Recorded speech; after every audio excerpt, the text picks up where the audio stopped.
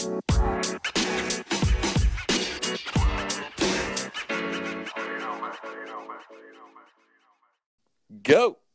Hey, Husky fans. Welcome back to Fourth and Inches, a Husky broadcast from Sports Illustrated Husky Maven. I'm Trevor. And I'm Jake. And we're like Maroney and Barber. Maroney and Barber? Yeah. This is in the Wayback Machine. This is like when we first started hanging out. Oh. When I tell you this, you're not going to be happy. It's football. Tiki Barber? Nope. Oh, boy. They were college teammates. They were like your favorite running back duo. Oh. Yeah, from Minnesota. Yeah. Lawrence Maroney and Marion Barber. Marion Barber, that's right. You loved some of those dudes. I was more of a Maroney guy. Yeah. Until he went to the Patriots. Yeah. Barber had the longer career. Yeah. I thought Maroney was special too, yeah. Man. He was good. He was good at Minnesota. Yeah. That's right. You are right. I am upset about that. I figured you would be. So Jake and I had a full show lined up for you. And then we had Race Porter on. And not only was that a really story about his football journey, Jake and I were talking, and this is probably the most impactful episode we've had because it goes so far beyond football. Of course, we talk about football, the intricacies of his job as a punter and how it's changed. And frankly, how short of a career he's had playing football. But really the important part of this is the second half and the stuff that he's doing around his clothing line, HOMS, Heart on My Sleeve, Seattle, and the message that he's sending to people about feelings and mental health. Jake, what are your thoughts? I think I'm really excited for everybody to listen to this interview. After the show was over, me and Trev talked. This has become my favorite interview that we've done as a podcast, just because the things that we learned about Race Porter as a football player and as a human being, it's a really powerful message, and there's no easy answer to anything that he gave us, and there was nothing that we expected to come out of his mouth that came out of his mouth. Every answer he gave threw us for a loop, whether it was football or his company, and I think I'm really excited for the listeners to listen to this. Enjoy it.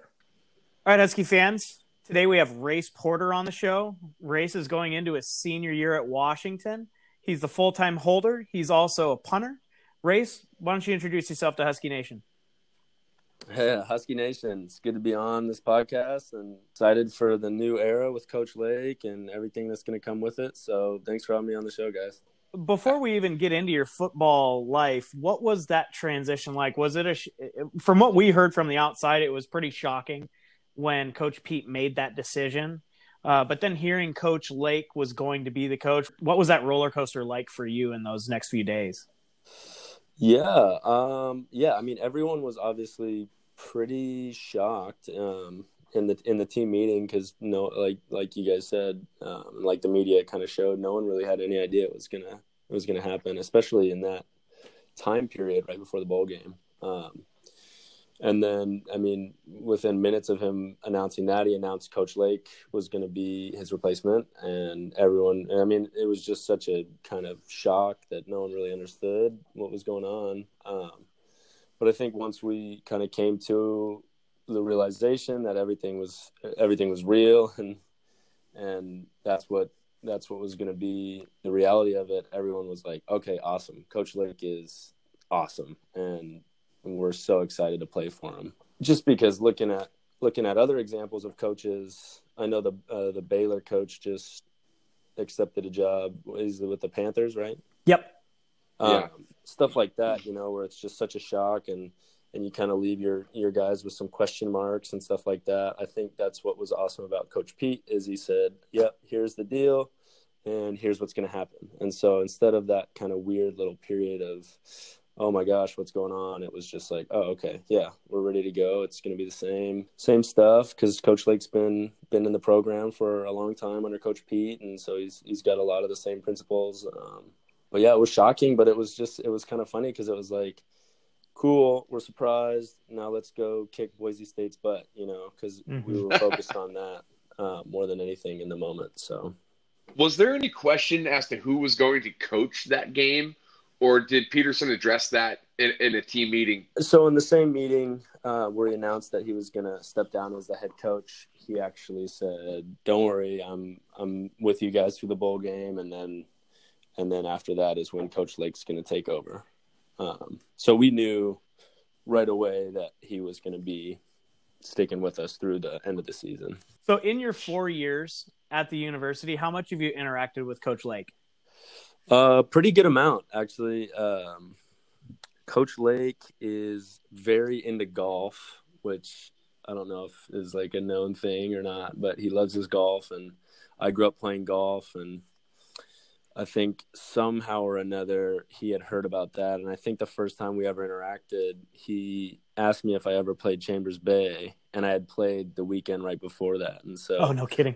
It just literally, we just launched in this conversation about golf and all this stuff. And Coach Lake's awesome. He's just such a personable guy. And so we've always had some fun interactions, and I've played scout, wide receiver for a few practices, so I always get a little light up out of him whenever I go down and run some routes. So awesome. So with that, you play golf. This is a two-part question, one related to golf, one not. What is your handicap at golf? How good are you? It's tough because I don't play as much as I'd love to with my football schedule, but last summer I got down to a scratch again. So Trevor, he's way better than us. Yeah, that's pretty impressive. Yeah, it's actually golf. Me and golf are pretty funny. I played all up until high school, and then I played my freshman year in high school, and then with all my transferring is when it started getting kind of tricky. And I played my freshman year and then my junior year, and then when I transferred, I wasn't able to play golf at O'Day again because I had played at Blanchette, and so that's actually why I turned out for football. No way. So golf was always like my main sport. That's what people never really know about me. So you started playing football when you were a sophomore? No, my senior year was the first time I played football. So you've been playing football for 5 years? Yeah. So not only is he better at golf, he's obviously way better at football, but just naturally. Yeah. Well, so my parents are ridiculous athletes, so I owe it all to them. That kind of leads into my next question. You said that every once in a while you'll play a scout team wide receiver. I guess your senior season, when you started playing football, did you play any other positions in high school? Yeah, I was a receiver and had a lot of fun with it, actually. Going to O'Day, obviously known for running football team in school, always. I wasn't thinking too much about anything, but turned out for receiver, and we ended up opening it up a little bit more that year and caught a couple passes, so that was a lot of fun. Huh, that's really interesting. And was it your senior year that you hit the game-winning shot to win state? It was actually in the semifinal game. I had a game-winning block to go to the state championship. Oh, it was a block. Okay. I remember seeing something on that on TV once, and I thought it was a bucket. Did you win a state championship in hoops too? Not in hoops. We just went that year, but then we ran into the beach team with Sam Cunliffe, and I think their whole starting five was Division I, so that's always tough. Yeah, that team was super. Rainier Beach has pushed out a ton of talent since. I mean, I played at Bothell, and we played Rainier Beach when Terrence Williams was there, and he went up for a backside lob, and I was playing in the middle of the zone, and I got out of his way. That's a business I'm not decision. getting dunked on. Yeah. I was like, I'm not going to be on that poster. I don't need that in my life. So, only playing football your senior year, were there other schools other than Washington that recruited you, or how did you end up at the university? Yeah, it was just really a whirlwind my senior year. Because my junior year, having bounced around schools and all that stuff, the only kind of constant thing that sports-wise, at least for me, was track and field. And so my junior year, I did a college trip and looked at a bunch of schools down in Southern California, and that was always my dream, is to go high jump and run the hurdles for a school down there. And then I randomly decided to play football that summer and had no expectations and ended up having a really good year. And at the end of the year, my head coach was just like, hey, I mean, your numbers, punting wise, could get you some looks if you want to pursue this and really go after it. And I was like, and this is all like during the process of when we were supposed to be applying. And so it was like my whole world turned upside down with the idea I could maybe go play football in college. And so we sent my tape around, and then the only school I heard back from was University of San Diego, which is pretty cool, really cool school. But it's a weird dynamic in that they're Division I, but they don't do scholarships. Yeah, I think it's the school's like too small to be able to afford to do scholarships for football. I think they're more of a basketball school. So that was like my only real option at the time. And my parents were and it's really expensive to go there. And so my parents were trying to figure out every way to get me to go just because of how much they saw that I love football and it was so new to me.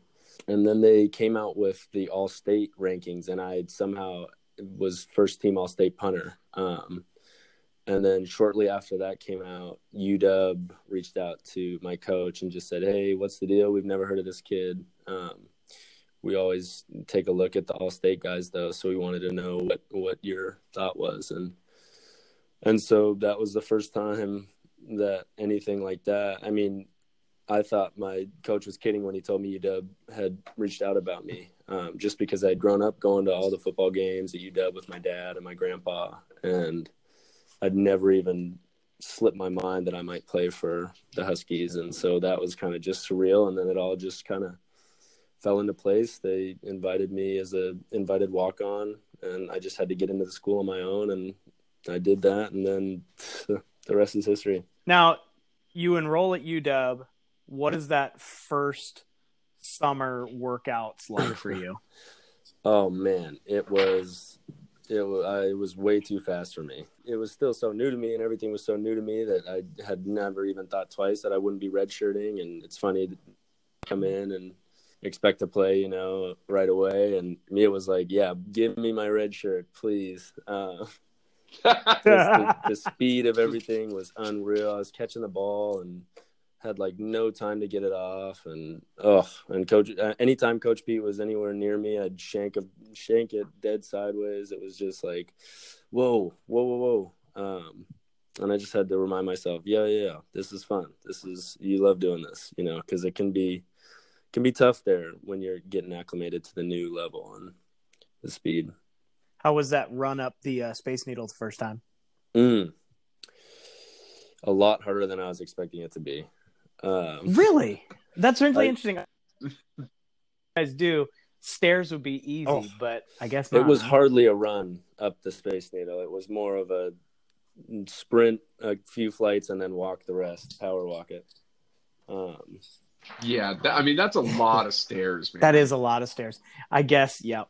Yeah, that not anyone, I guess no one really knows about is that. So we always do stuff in competitions, and we did offense versus defense, and the specialists are always with the defense when we do stuff like that. And the defense lost, and we were kind of waiting around, and they go, "Oh yeah, losing team has to walk back down." So,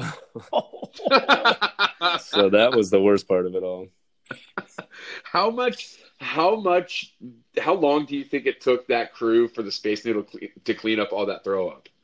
Because there had to have been like offensive linemen and some of them big boys yakking down the side, right? I mean, so the staircase that leads up is exposed, so I'm sure they just said, okay, we'll let the rain wash it away.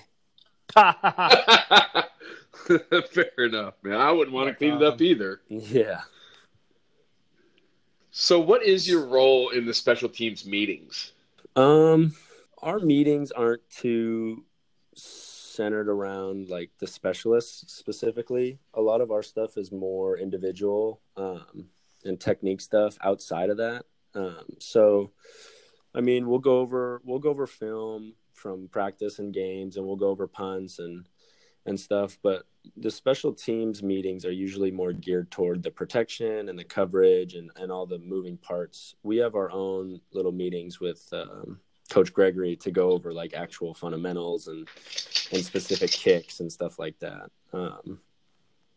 But we're kind of the quiet little pack that just sits in the back all the meetings and listens to what's going on and tries to pay attention. I watched an interview with Gregory actually talking about a new technique that you guys are trying to put the ball on the ground faster, more line drive kicks.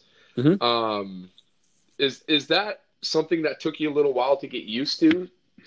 You've probably been trying to put the air, as much air under the ball as possible your whole punting career. Was that a major change for you? Yeah. Well, luckily my whole punting career was a year. So 1 year, yeah. Yeah, no, that all came from Coach Crosby, our special teams quality control. They brought him over from Southern Miss, who they play after they played them in the Heart of Dallas Bowl, and that's something that they were working on over there. And so it was just new to everyone really, and they just said, well, here, head out, we'll see what happens, and if it's good enough, then we'll try to get it in the games. And it took me a while. I'm still working on it to this day. Obviously trying to perfect everything is a process, but it was tough at first.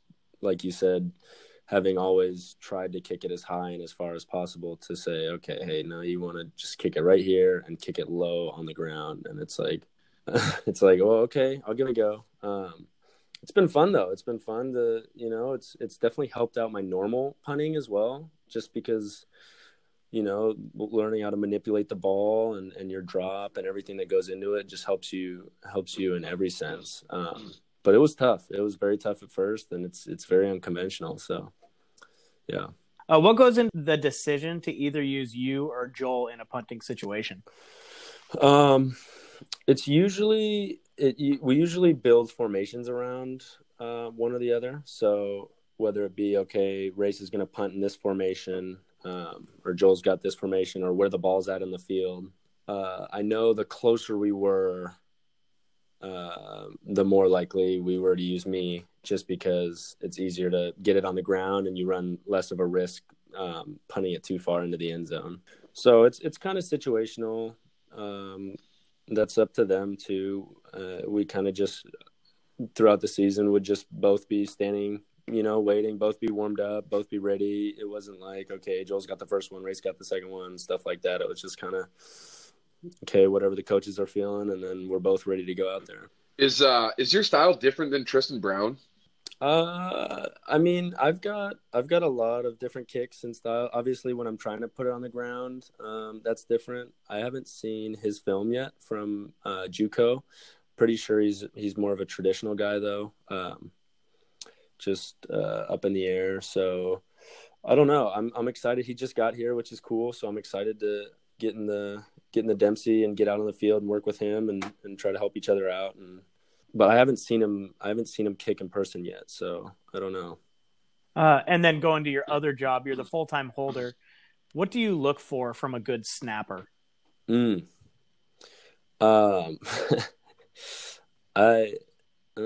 funny. I don't. It's more of because you've just always had AJ, right? Yeah. I mean, and AJ. So just be AJ. Gets, so who's as good as it gets, right? Yeah, no doubt. I mean.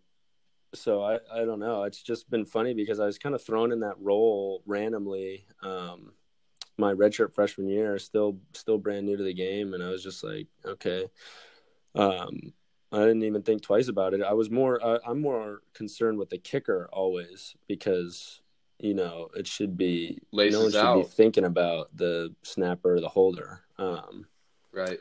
And AJ's been, like you said, it's been a dream come true having him be the snapper, because I've never really had to worry about that. But I mean, when you're looking at a snapper, it's always, placement, speed on the snap is obviously huge, but I mean, AJ got it down to, like you said, laces out. He could control the laces pretty damn good, and I think he only gave me laces out or laces back once this year, which is pretty crazy.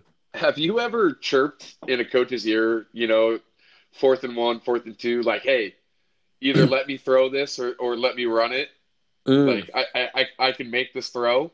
You ever think about doing that? Well, it's kind of funny. So in high school, since I was a receiver, obviously my coaches had a little trust in the athleticism, and so I actually had the green light on every punt in high school to take it, and run it if I wanted to. And I think in like the 4th game of the year, I took one for about 30 yards. But it's funny, the less green light you feel like you have, the more you feel like you want to do it. So there would be a couple times this year where I'd look up and I'd be like, oof, that looks like a lot of green grass. And then I'd punt it away. But yeah, obviously every punter's dream is to take a fake or maybe do a throw with the hold or whatever it may be. But that's super situational, and you can never really bank on that stuff.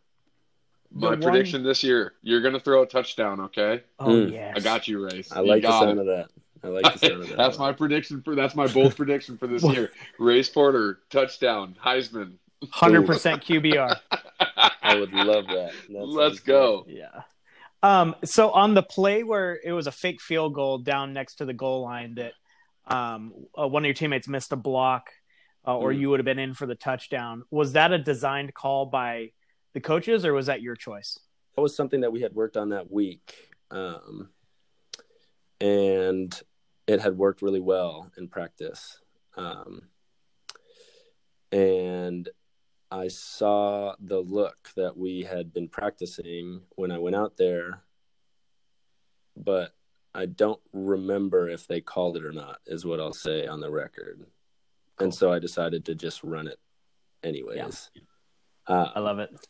So yeah. So unfortunately, didn't get in. So I got to hear double time on what I did wrong. But yeah, that was fun. That was a rush. That was the most my heart was beating all year. So I at least have the experience, right? That was awesome. Yeah. When I saw the fake, I got excited, and then I saw that one guy that was able to get through the line. Dang it!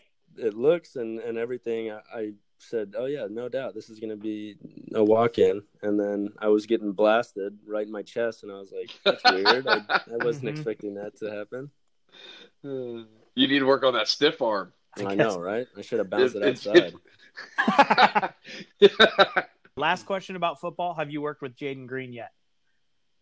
I have not. He hasn't gotten up here yet. I did, however, take him on his official visit, so I've gotten to know him pretty good, and he's awesome. We're excited to get him down here.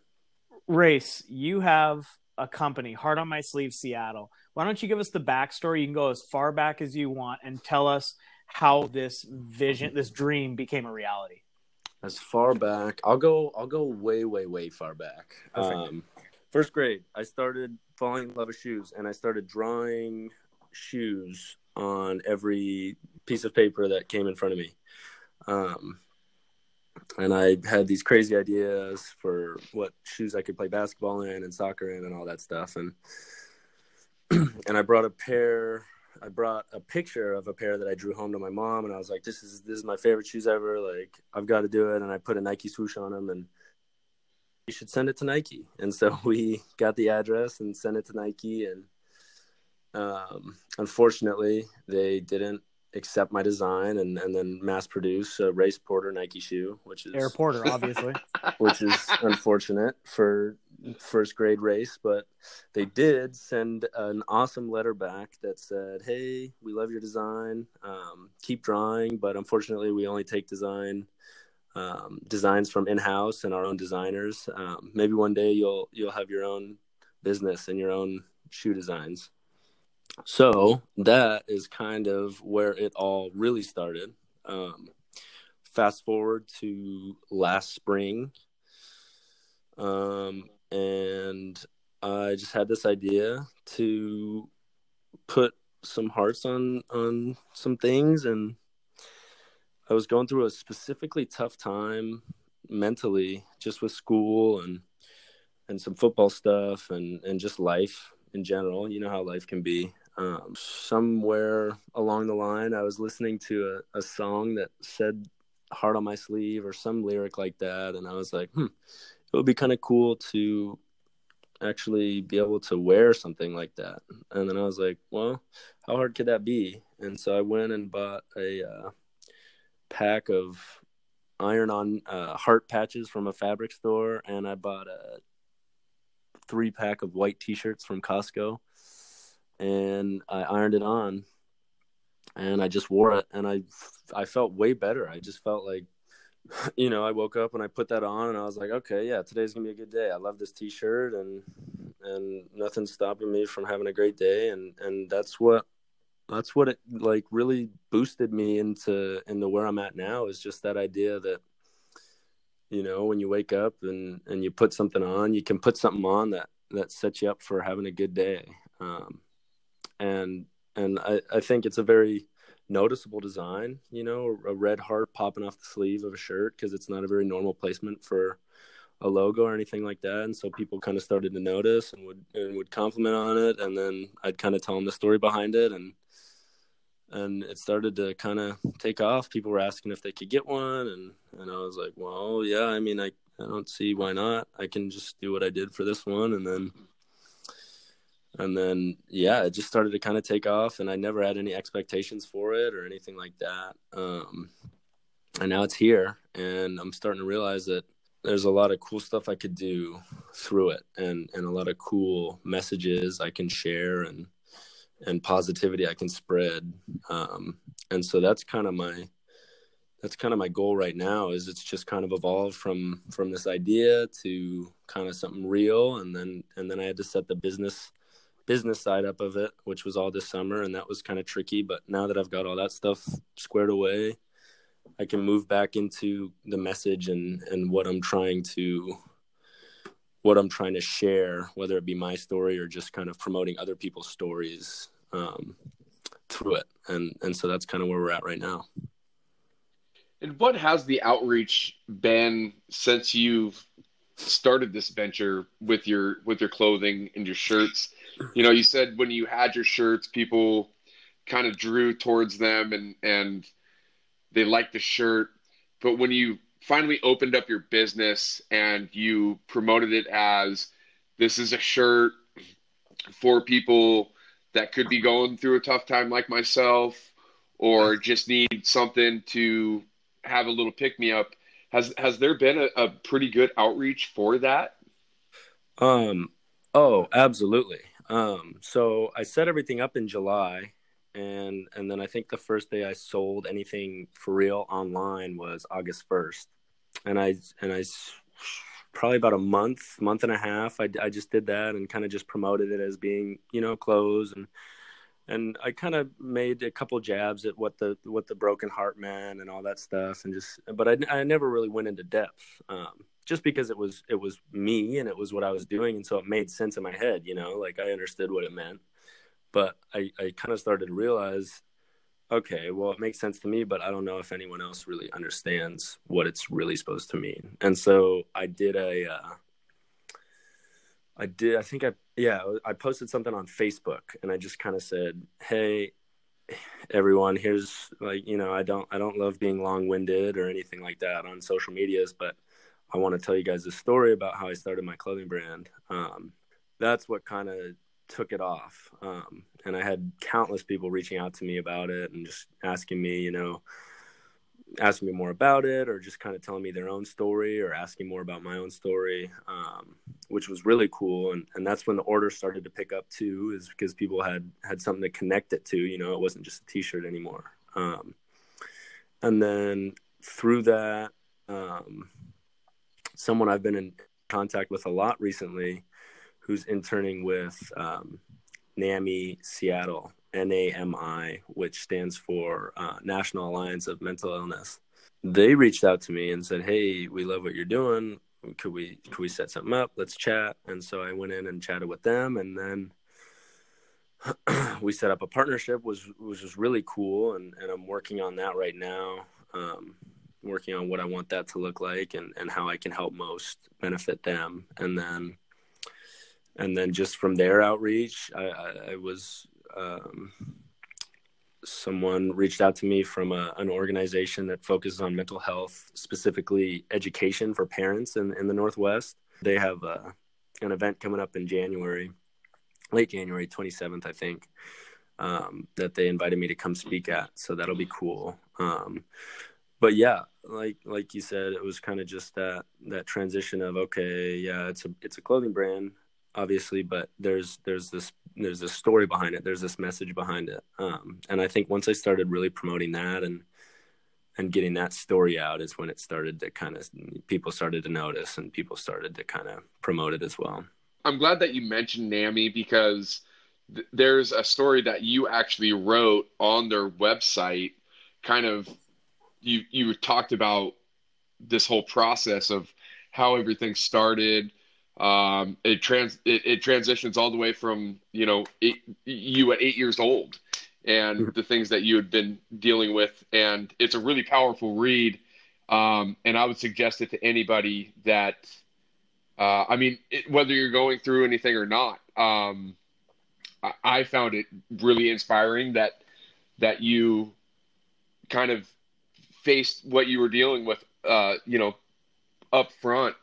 And I definitely think it's a read-worthy thing. And I think it was a really well thought out script from you. Well, thank you. I really appreciate that. That's very kind. Yeah, I totally agree. And I would encourage anybody to go there and go to the HOMS website that you can find through your Instagram account that goes through your story. My question for you, Race, is what was your original thought of how this whole thing was going to go? And what is the central message now of this HOMS, Heart on My Sleeve Seattle company? My initial idea for everything was that I would be able to make myself clothes that I could wear. Yeah. Isn't that amazing? That's where it all started. It all started with, okay, I want a couple plain white and black tees. I've only got like these print tees, so I'm going to just go ahead and make my own one with my own little flair, and then I'll be able to wear them. That's where it started. And that's why it's so funny is because now I've got all this stuff and people always ask me, well, why don't you wear your own stuff? Like, why aren't you always wearing it? And it's funny because that's where it started. It's like, oh yeah, I'm just going to make myself a couple things. And now it's gotten to where it's gone. But right now, I mean, it's been so evolving in the last 3-4 months, which has been crazy in such a short time period, just what it's kind of meant to me and what it's grown to be,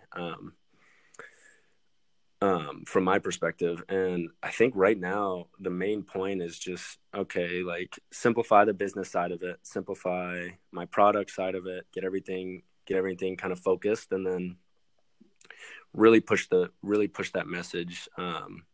I'm really excited to go talk January 27th to these parents. I think it'll be really cool just to try to provide a new take on this whole situation. One of my favorite things to say about my business is I'm trying to make broken hearts cool. Not just going to the thing you always hear about. Yeah, it's okay. It's okay. One of my shirts says it's okay to not be okay. Which I believe in strongly and stuff like that. Or, it's you want to be emotional and all that stuff. And I want to just take it to a whole new level and just say, yeah, being emotional is super cool. Having a broken heart is dope because everyone experiences stuff like that, and the more we can make it something that is easy to talk about and people don't even hesitate to kind of bring up when they're interacting with people, the more we can move toward. I mean, obviously I hate going this in depth, but like a whole society that we are excited about mental health, and it's something that we're always talking about and always making sure everyone's on the same page with. And then that obviously leads to less suicides, less people with suicidal thoughts, less people that are in life-threatening situations, which is obviously a large scale large scale issue and something that is hard to kind of comprehend from my perspective is, being able to impact something like that. But that's my goal, really, looking forward into the future and seeing the impact I've been able to kind of stir up with the brand and all the people that have been able to interact with the brand and the community that I've kind of tried to build so far through it. But it's just like, I'm young, I'm 21. I'd like to think of myself as a cool kid, and the more we can get young kids and people in situations like mine to say, hey, this is cool. It's cool to talk about our feelings and be emotional. The easier it is to kind of pass that down and get that going on a large scale. So that's kind of what I'm going for right now, just spreading love. That's super interesting, because the way that you've set up your message about it's okay to not be okay, and to allow the fact that people are broken into this, you're inviting two different groups in. You're saying part of the human element, in my opinion, is feeling all of your emotions. And often in some of those poisonous masculinity situations, you have to cover that up. And you're giving people a space, a platform, and something to wear that gives them the opportunity to allow people to see that they have that emotion. But then on the other side, you're also inviting in the mental health side. With people that have diagnosed issues, and giving them a place where these two different people, where if it's people that are getting sad that aren't necessarily have a mental illness, and those people that are diagnosed have common ground where they can talk. Absolutely. Yeah. Really well said. And that's been one of the things I've really been trying to push, because that's been one of my own personal experiences. Is I always looked at my problems and looked at kind of the things I was dealing with and said, okay, yeah, people have it way worse, And so I just kept shelving these feelings and these emotions I had. And great point. And just felt like it wasn't, regardless of what I was dealing with, there was bigger fish to fry in the world of problems. And the more I shelved that, the more I just kept building and eating at me. And it's hard to be in that situation, being in America, being in one of the fastest moving cities in the world. It's hard to really look at your problems and say, okay, yeah, this is something that is a big deal. And really that's kind of like you said, my goal is to say, you know what, everything's a big deal. Everything that you feel is important. And that's kind of, like you said, whether you're broken, whether you're just a little not okay, no matter what it is, it's something you need to talk about and something you need to express. In this journey of all of a sudden, you're not making clothes for yourself anymore. You're setting up platforms for other people to talk. What's been some of the impact on your life from hearing from people from one side of the spectrum who are maybe just not having a good day, to people that are experiencing extreme anxiety? Yeah, it's been a whirlwind. Just kind of being someone that people feel comfortable reaching out to in the first place, is just so surprising to me, because I don't think twice about it. And I don't really think outside of myself in terms of like what I am or what I look like. I always try to be humble and kind of keep to myself. And it's been kind of interesting creating this platform and this. And I just, one of the most recent things I did to my website was I put a little tab where you can just reach out to me. And I don't think, you don't know who you're talking to. It is me, but it's just kind of an anonymous little thing. And I just kind of put it before it like, hey, if you're having a tough day, tough go about it, tough day, just reach out to me. Sometimes all you need is someone to talk to. And I don't even think twice about being the person that people are going to, or the person that people are talking to. Cause it's just so natural for me to talk about that stuff. I've never been one that's really into small talk or, how are you? How's your day going? I want to know what's going on with your life. I want to know what's giving you some struggles, what's making you really happy lately. And I think the fun thing about it for me is it's just how I interact with people. And I think it's refreshing to some people, because it's like, I can genuinely say I care about you if I'm talking to you. I can genuinely say I want you to be the best version of you when I'm talking to you. And so all my advice is going to come from the perspective that I want the best for you, whether it be customer service stuff, as nitty gritty as that stuff, just responding to emails, or I've had quite a few people reach out to me, whether it be on my HOMS account or my personal account, just saying, hey, what you're doing is amazing. But what I really love is when they share a little bit about their own story, not what you're doing is amazing. That's whatever, but it's what you're doing is amazing. Here's a little bit about me. Here's a little bit about my own experience with mental health issues. Here's why your clothes have helped me out, or here's what I love about your designs. It's hearing that people are connecting with it. That's what's really special for me. And that's what gives me energy and motivation to keep pushing forward and keep trying to spread it as much as possible. I'm glad that you said that, because while you were talking about that, my brain thinks for you as a person, Race, that going through all this and listening to these people and having conversations with these people kind of has to be medicinal for you as well, right? It would kind of help you out as much as it helps them, I would imagine. Absolutely. And it's being able to talk and just kind of hearing people say, well, thank you so much. Like, thank you. Like, and it's just, it gives you a perspective, I'm talking to this stranger I've never met in my life, and we can both say to each other, like, hey, thank you for impacting my day. And I hate social media, everything about it. But same with us. But we're so bad at social media. It's been cool to see how easy it is to connect with people and stuff like that through those platforms. That's been a joy for me. Was it strategic on your part to make your website without your name almost anywhere in? Yeah. That was a it's brilliant actually move. Kind of funny. So all my like really close friends, like really, really close friends that know me and know the business side of me, get frustrated with me because whenever they interact with my HOMS account, I always say we. Oh yeah, sorry, we're working really hard to get that product back in stock. We hope you love the t-shirt, stuff like that. And I'll send it to my friends just because it's second nature to me at this point.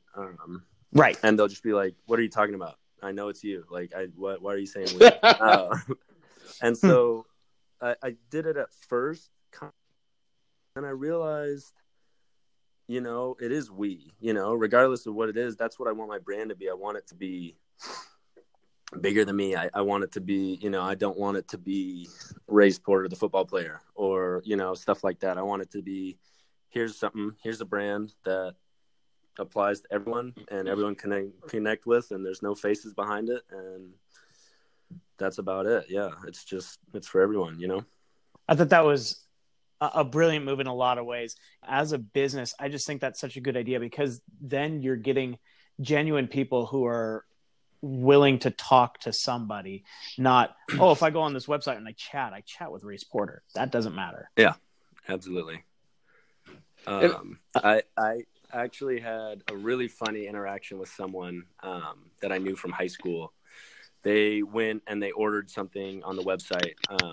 And then I guess they had just seen me post a bunch about it, obviously. And so they said, hey, I don't know if you know the guy that does the HOMS stuff or whoever runs all that stuff, but could you let him know that I'm going to be in Seattle? And I ordered my order to be sent to Boston, but I'm going to be here for 10 days. So if it's easier for them and it cuts the shipping cost, you could just tell him to drop it off at my house. And I said, yeah, absolutely. I'll see what he's going to do about it. And then I went and dropped it off myself. And I said, hey, yeah, he told me that he dropped the package off. So it's probably at your house if you gave him his address. Awesome. It's just fun to do little things like that, Now, what has your experience been like with the mental health side? You guys ready to go deep with me? Let's do it. Let's dive. I'm diving. So yeah, I think the most important and kind of the key part of my story is just the fact that I grew up in a privileged background. I was always really good at sports, always really smart in school. On the surface, there's nothing you would kind of point to that would be concerning. And that was what kind of really started it off is just kind of that mindset, that I've got it as good as anyone. I've got all these things to be grateful for and really shouldn't have too much going on that's wrong in my life. And then I dealt with some family stuff my freshman year in high school, and that's when it really started to kind of be real for me, and that this isn't just kind of like a bad day, or I'm not just kind of a little bit sad, but this is like something that's kind of a big deal to me, and I've been feeling this way for a while. But like I said, I was surrounded and going to O'Day, which is a very diverse school, and a lot of my friends were from very difficult upbringings and struggling backgrounds. And so I was just comparing myself to all these people around me and saying, okay, yeah, these people have real issues. Like I said earlier, this isn't something that, like, nothing you're dealing with is as big of a deal as this. And that kind of just spiraled.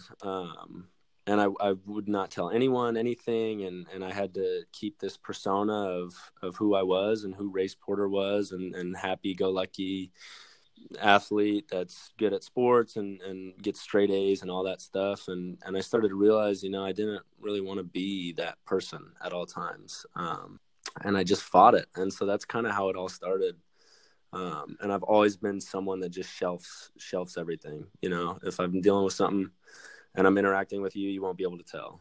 And I really battled with that my whole high school time, because number one, I wasn't mature enough to really sit down with my problems and say, okay, here's what's going on. Here's what I need to do about it. And so I got through high school, I transferred around a little bit, and I had a shaky experience with all that stuff, but I made it through. And then I thought, okay, I just need to get to college, and then everything will be cool. I'll be able to, some fresh breath, new start. And it just kept creeping back in, whether it be a bunch of doctors kind of suggested that it might be this seasonal depression kind of thing, and that it doesn't get sunny in Seattle from October until like May, and everyone experiences it. And so I kind of went along with that, but it's just something that makes sense in my head. And when I feel that way, I know what it is, and I just kind of accept it. And the number one thing that I like to tell people, so I've dealt with depression and anxiety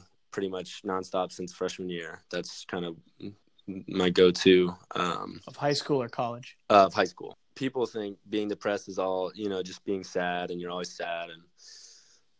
And I tell them I used to love when I would feel sad, because you're feeling something. And for me, the easiest way to describe depression and going through that is you don't feel anything. You just wake up, you're empty. You don't want to go on with your day. You don't want to do anything. You just want to lay in bed. And that's a lot of what led up to my specific first design and my first idea with the heart on the sleeve. Is I said, yeah, this idea of wearing your heart on your sleeve on paper is really cool. You're always confident with your emotions. You're comfortable with the person you are and how you express yourself. And I said, I'm all about that, but I don't really live that way. And that's why I made that first shirt, is I was like, this is going to be me. This is going to be what I do. I'm going to be emotional. I'm going to tell people what's going on. I'm going to open up about it. Sometimes it takes a little boost to do that. And that's what my shirts did for me. It was when I first wore the Broken Heart shirt, I think that morning someone said, hey, what's going on? Why are you wearing a broken heart on your sleeve? What is that about? I didn't even think twice about the shirt. They were just like, what, are you sad? Like, what's going on? And we ended up having this awesome conversation. And then I think like 2 or 3 more people kind of mentioned something. And I realized that it's really not that hard to talk about. It's hard to approach people about it, or it's hard to reach out. But once the conversation gets going, it's like a weight off your shoulders to be able to talk about it. And so that's what I've found through my clothes, is it's like Yeah, it's cool. Everything's cool, but at the very root of it, at the end of the day, it's just a way to start a conversation, and that's sometimes all people need is just that first little, hey, what's going on? Why are you wearing that? Are you okay? And then people will just kind of release everything, which is cool. In some ways, this clothing line has, at least the start of it, was therapeutic for you to allow yourself, when you hit those times of being numb, to allow yourself to feel. Mm-hmm. Wow. Absolutely. I really appreciate what you're doing. I have a few friends that this has been, the mental health side has crippled their lives in some ways. And I really appreciate what the message that you're sending and the positivity that you're bringing. I can't thank you enough, man. I think this is really, what you're doing is so important. And obviously you play for the University of Washington, so we love you for that. Mm-hmm. But it feels like you found your calling. I'm really excited to see where this goes for you. Oh, thank you so much. I appreciate all that. That means a lot to me. If there's, I guess kind of not off topic, but kind of skewed to what we just talked about, most of the stuff that you deal with is depression based. I know that there is a big calling for people getting bullied. Mm-hmm. Is that somebody that could reach out to Race Porter as well? I guess not reach out to Race Porter, but reach out to Homs and talk to somebody as well. Absolutely. That's the thing that I kind of mentioned earlier is obviously I have dealt with my own stuff, being depression and anxiety and stuff like that. But the goal of HOMS is for people to understand that no issue is too small to kind of voice, and no problem is not important enough, so whether it be, like you said, getting bullied on the school playground or whatever it may be, it's trying to start that conversation and being comfortable to speak up about it. So to the kid getting bullied, I would love them to just be able to say, hey mom, hey dad, this is going on. I don't like the way it's making me feel. I don't know what I'm supposed to do about it, and that's why I'm coming to you guys. And I think the more that we make those kind of conversations accessible, the easier it is. And that's a hard one because kids struggle with that kind of stuff. And that's why I'm so excited to go talk to this room of parents here in a couple weeks, is because it's important to get them on the same page and say, hey, it's not easy to talk to your kids. I know, because I would say, good, my day was good, mom, thanks for asking. I wouldn't go in depth. And so it's important to get the parents in the right mindset too, and get them equipped with the right questions to ask and be able to facilitate that conversation with their kids. I totally agree with that, Race. Thank you so much for sharing your story, sharing a little bit about Homs and everything that you are doing for the community. From Fourth and Inches, Trevor and myself, this has been a great experience talking to you, not only about football, but getting to know who Race Porter is and what has made you venture out into this clothing line and everything that it entails. So from us, thank you. Yeah, thank you guys so much. I appreciate you letting me come on and talk a lot more than I should. It's been a blast talking to you guys. I appreciate it. Why don't you let everybody know where they can find you and your website?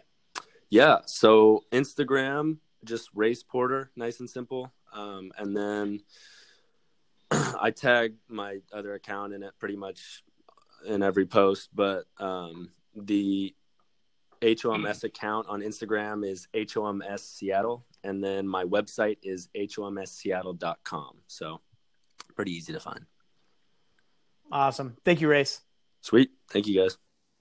That was our interview with Race. It turned out to be an extremely powerful interview. We hold the highest regard to Race Porter for opening up to us and talking to us about everything that's going on in his life, in his football career. You know, the thing that stuck out to me is what he said was there's no issue that's too small. And when I hear that I understand what he's saying, that when somebody in a privileged lifestyle where, you know, Jake and I are both middle class, there's people who are struggling more. But the reality is the feelings that you have are legitimate. And the more that we're able to share those with other people, the better off we're going to be as humans and as a community. Yeah, I totally agree. You know, this is a football podcast, and we will continue to talk about football. But what I think we forget as society is there is more outside of the things that we enjoy. Me and Trevor confide in each other all the time. We are best friends outside of this podcast, and we do talk to each other about things. And I think that's the best part about our friendship, and that's why we can do this podcast, because we have that connection outside of the show.